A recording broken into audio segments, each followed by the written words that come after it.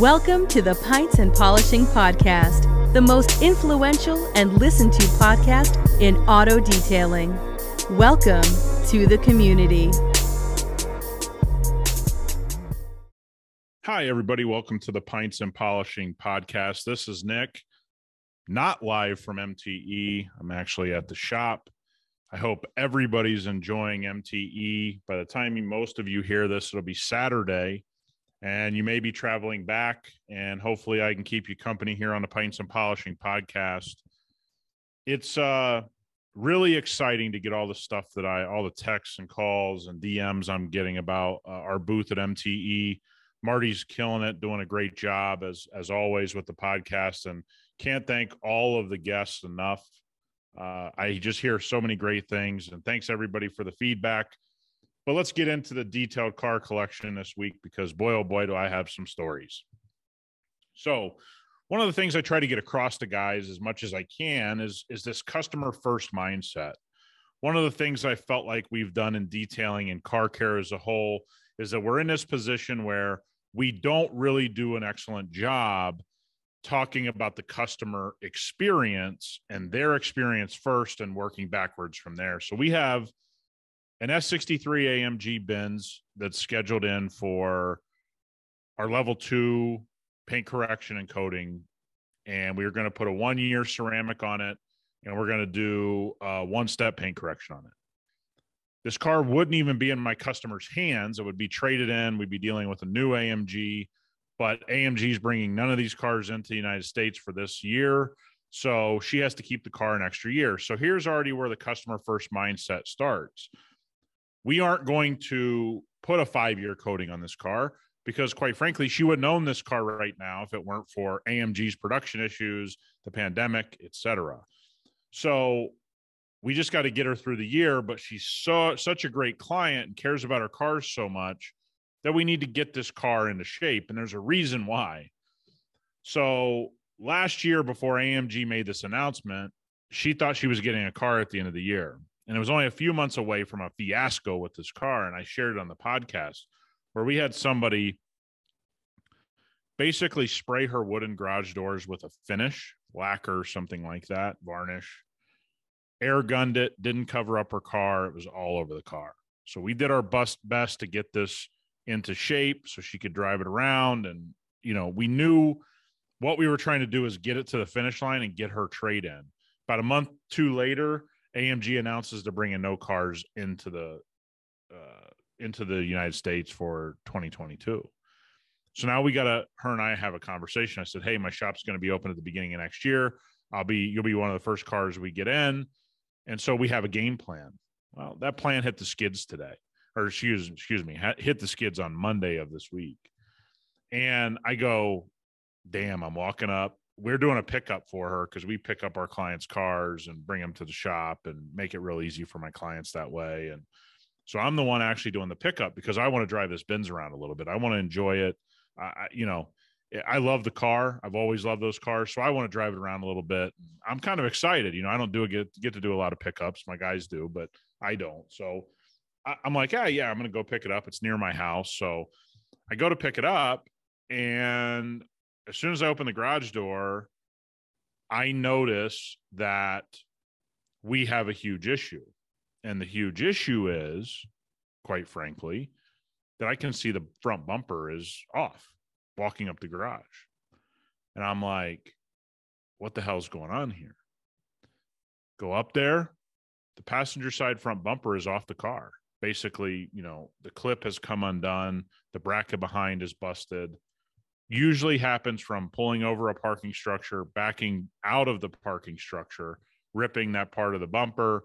All of a sudden you've broken a couple clips, a couple things, and now you got to go to the body shop. So I call her and say, hey, I don't know if you know this, but your bumper's damaged. I knew she didn't know it because she's the perfect client. She would have called me and told me. And she just starts freaking out because she loves her cars. She goes, I don't even know when that would have happened. I haven't even driven the car very much, blah, blah, blah, blah, blah.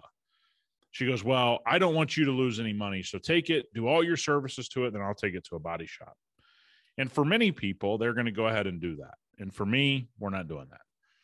I said, no, we need to get this to the body shop. I don't want the body shop touching the car after I get it looking great for you. I don't want that experience for you. I need to take this vehicle in. So I said, hey, I'll handle it for you. Tell me what body shop you want me to take it to. I'll take it there for you. I'll handle it. I'll figure everything out from there.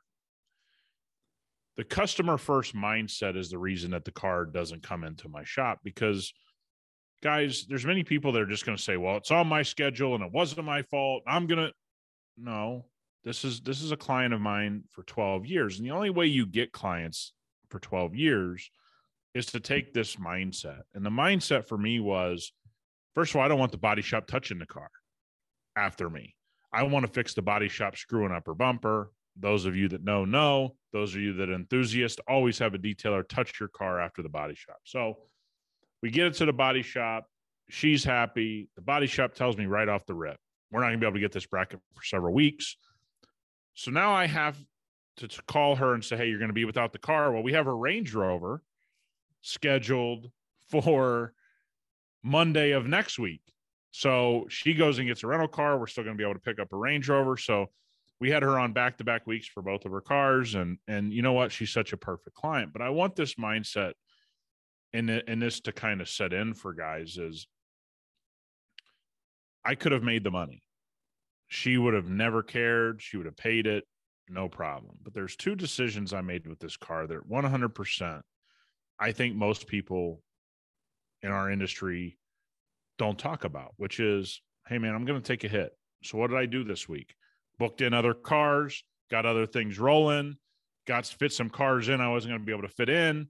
We made it work. I ended up doing very well this week at the shop. So it is what it is. We're booked out, and you got to figure things out as you go when things pop up. But working on damaged vehicles is something, if you're a mobile guy, if you're a person at the shop, it doesn't matter. You either have to be very, very diligent in documenting that damage and making sure that, you're covered, or you have to bring it to the customer's attention right away. Like that's our policy is I don't actually do documenting after the fact. We document in the moment with the customer. And that's what I would suggest. I've tried it every way. We document right that second with the customer, whether that's a phone call where we get an acknowledgement that it's there. But most of the time on damaged vehicles, we don't do work. We just flat out refuse to do the work. Now, if somebody's going to have a bumper ripped off and an aftermarket bumper put on or something like that, we may have a different discussion. But this is the importance of policies and procedures. And again, if you're an enthusiast listening to this and you're going to a detailer or a body shop, what you want to see is those those types of policies and procedures.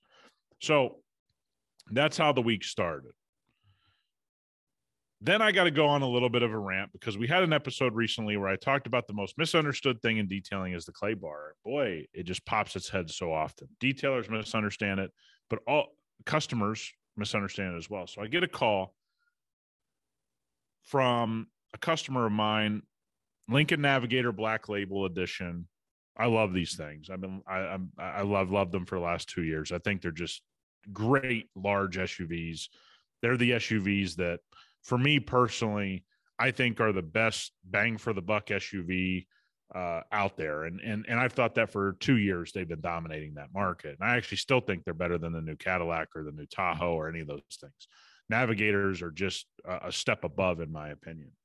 So anyway, this thing probably has like 400 or 500 miles on it. It's only been in, I've only maybe the last 2 months we've been detailing it and maintenance it and all that kind of stuff. So the customer calls me and says, oh, I got all this stuff all over my car. And I'm like, what? Doesn't know what he hit, doesn't know anything. And so one of the craziest things, he goes, well, when it's out in the sun, you can wipe it with the rag. I'm like, no, don't do that. He's like, I wiped it with a rag. It comes right off. And, you can probably just, clay bar this off of there. I'm like, okay, clay bar it off there. I said, what is it? He's like, oh, it's not paint. It's not plaster. I don't know what it is. Guys, it is paint, and it is everywhere. He obviously hit something on the bumper. He's embarrassed by it. It is splattered all over the Navigator, all over it. Some of it's worse than others. It's up in the felt in the wheel well. But he's just convinced, like, oh, no, when your guys come out here, they'll see it just comes right off. And my guys get out there and they go, dude, this is the worst thing I've ever seen. And they're not like that. They want to make the money. They're like, we can't do anything with this car. You won't believe it. So I got to leave the shop. I go down, I go, and as soon as I get there, I just can't believe it. It's everywhere. This stuff is literally all over the car. And I call him, I go, dude, there's this is like 4 or 5 days worth of work. And it just goes silent. I said, what do you mean a clay bar? I said, you talk like you knew. I'm down here. This is like, we're going to have to get this off and then polish the entire vehicle because of the damage we're going to cause getting it off there. So I walk through him and the bill is astronomical. And then he starts talking about insurance. And I go, I don't, unless you're going to tell them what happened here, you may not, I don't know, man, you're going to have to figure that part out, but we can fix it. Here's what we're going to do. The point of the story for those of you who are listening that are car enthusiasts or whatever is this happened a few days before he called me. He thought he was devising a plan. And the fact of the matter is he just cost himself a few days on my schedule because we're booked out. So he's going to have to wait even longer now.